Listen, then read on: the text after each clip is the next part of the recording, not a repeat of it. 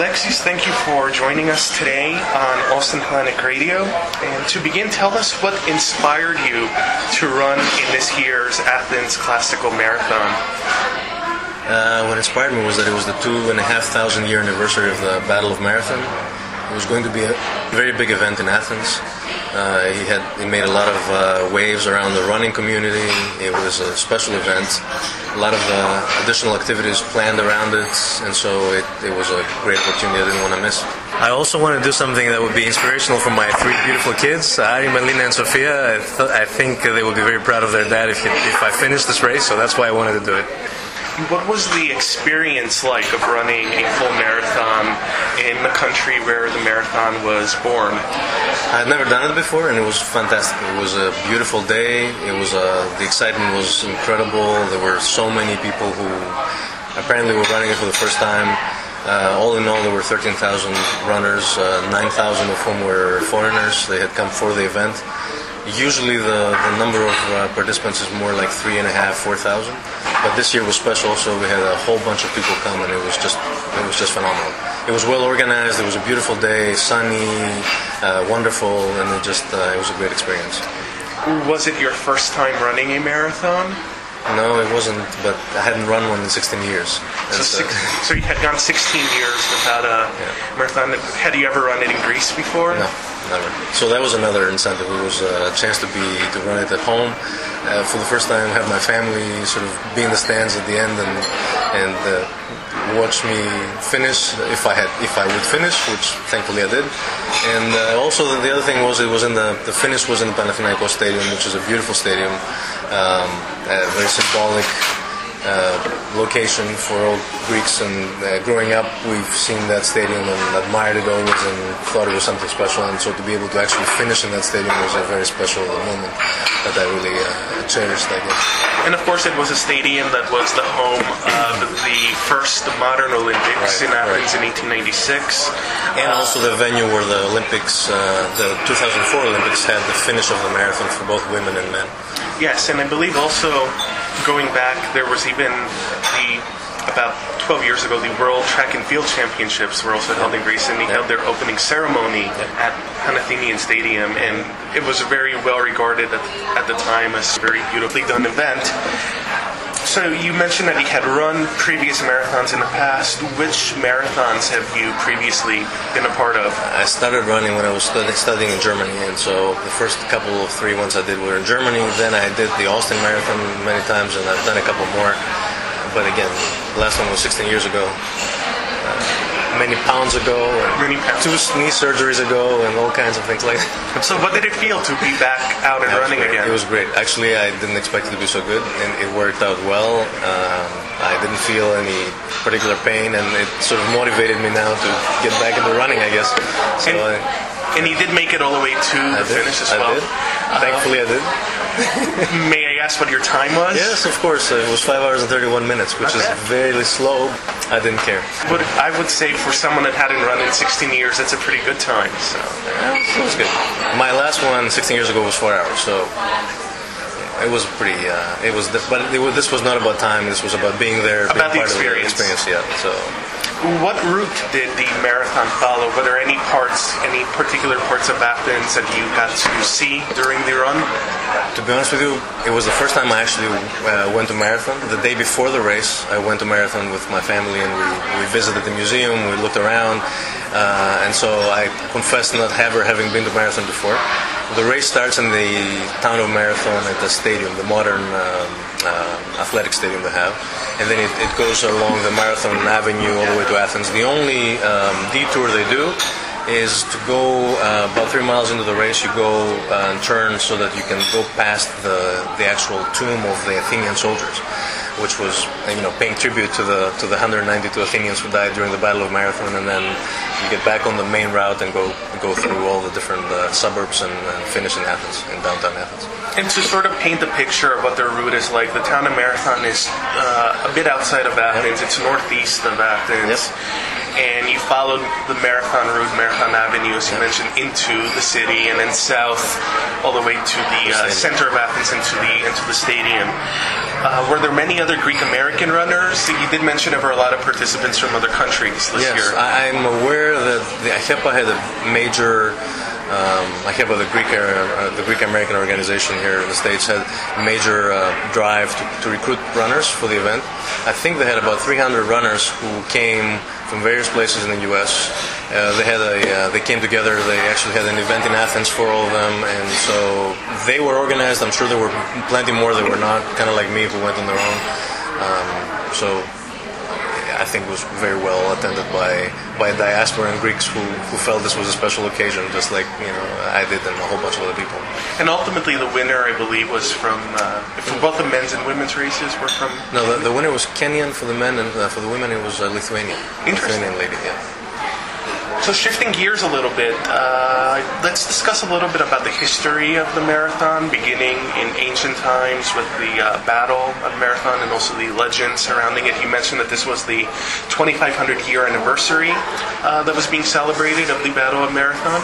Yeah, so I think the history of the race itself goes back to a legend, which is that after the Battle of Marathon, where the Greeks defeated the Persians in 490 BC, a runner was sent to tell the Athenians who were waiting to find out the outcome of the battle. He was sent to tell them what happened, and Phidippides is supposedly his name, and he went and he said, he pronounced Nenikikamen, which means we won, and then the legend has him dying at the spot and becoming such a incredible figure in literature and history and mythology, really. The facts of that event are actually not so clear. Most people nowadays believe that this actually never happened, but it's combined well with the whole legend of the marathon. The marathon is particular. The Battle of Marathon was particular because of two events that did happen that have to do with running. One was that Phidippides, or a runner that was called Phidippides, was sent from Athens to Sparta to ask the Spartans for help for the upcoming Battle of Marathon. The Spartans couldn't help because they were tied up with a religious ceremony. They said they will help once the religious ceremony is over and they are able to send the soldiers. So Philippides apparently ran from Athens to Sparta 150 miles and then ran back to tell the Athenians that they're on their own, and so they prepared for the battle. The other thing that was particular about the battle was that the Athenian soldiers are actually alleged, or historically it's a pretty well understood fact at this point, that they ran the last part of the field before they started the battle with the Persians, which was a very unusual tactic. And they did it because they had to try to avoid the arrows that were coming from the Persians. So they were very astute and very developed in their archery, the Persians, and the Greeks had no defense against that. And this was the first time that the Greeks actually were unafraid of that thing. And the way they did it was they started marching towards the Persians, and then at the very, last 200 meters or so, apparently they started running towards them in formation. And the Persians were startled and didn't know what to do with it because they'd never seen it before. So there was a lot of running involved in this whole marathon battle. And hence, the legend of Phidippides running back to Athens has historically proven itself as something irresistible, and now we all run the marathon in his name. And from ancient times, how did the marathon evolve into the modern-day race that we are familiar with today? Well, the ancients never ran such a long distance. I think the longest distance they ever ran in the Olympics was 5K, if I'm not mistaken. But in 1896, for the first modern Olympics, Pierre de Coubertin, who was the founder, the man behind the idea of the modern Olympics, and his partner decided it would be a good idea to create something that would attract the attention of the Greek public and sort of inspire them. And so they came up with this race from Marathon to Athens. And they held it. I think there was only 15 or 20 runners who participated in that first Olympics. A Greek man won it, Spiridon Louis. And so it was that's the beginning of the race. It took about 20 years before the race became sort of established as an event. And in fact, the first 20 years it did not have a specific distance. Eventually, it was settled to 42.2 kilometers or 26.2 miles, and that's since 1921, I think, the official distance of the race. And it's exploded. I mean, since then, at some point it exploded in popularity. Nowadays, I think I read the other day that there were 500,000 marathon finishers in the United States in 2009, which is an incredible number. But it's every major city in the world nowadays is running a marathon, and it's very popular. And by the way, it is also an event that raises a ton of money for all kinds of philanthropic causes. So it's not just a normal race in the sense. It's most of the marathon races are associated with some charity, and people run for charities, and people sort of donate based on how many miles they actually do. So it's a great event from that perspective. Was there any, since you mentioned that the length of the race wasn't standardized until about 20 years after the original modern Olympics, was there any significance to the 26.2 miles being chosen? Well, the distance from Marathon to Athens is between 25 and 26 miles. The additional 0.2, my understanding was added because the Queen of England wanted to have a specific viewing position for the Olympics in London, and so they lengthened the route just so that she can, or her kids could go and view it from the balcony of the palace or something like that, and so they added the 0.2, and that's how. And also they wanted to run a lap inside the stadium at the finish, and so that's how the final.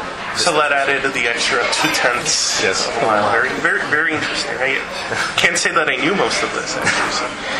Shifting gears once more, however, you are also heavily involved in the local Greek-American community here in Austin, and specifically with the local chapter of AHEPA, which for our listeners who might not be familiar, it's the American Hellenic Educational Progressive Association. Tell us a little bit more about the organization and your involvement and what it does locally. We are Chapter 312 of AHEPA, which is the biggest Greek-American organization in the United States. It's, as you mentioned, a philanthropic organization.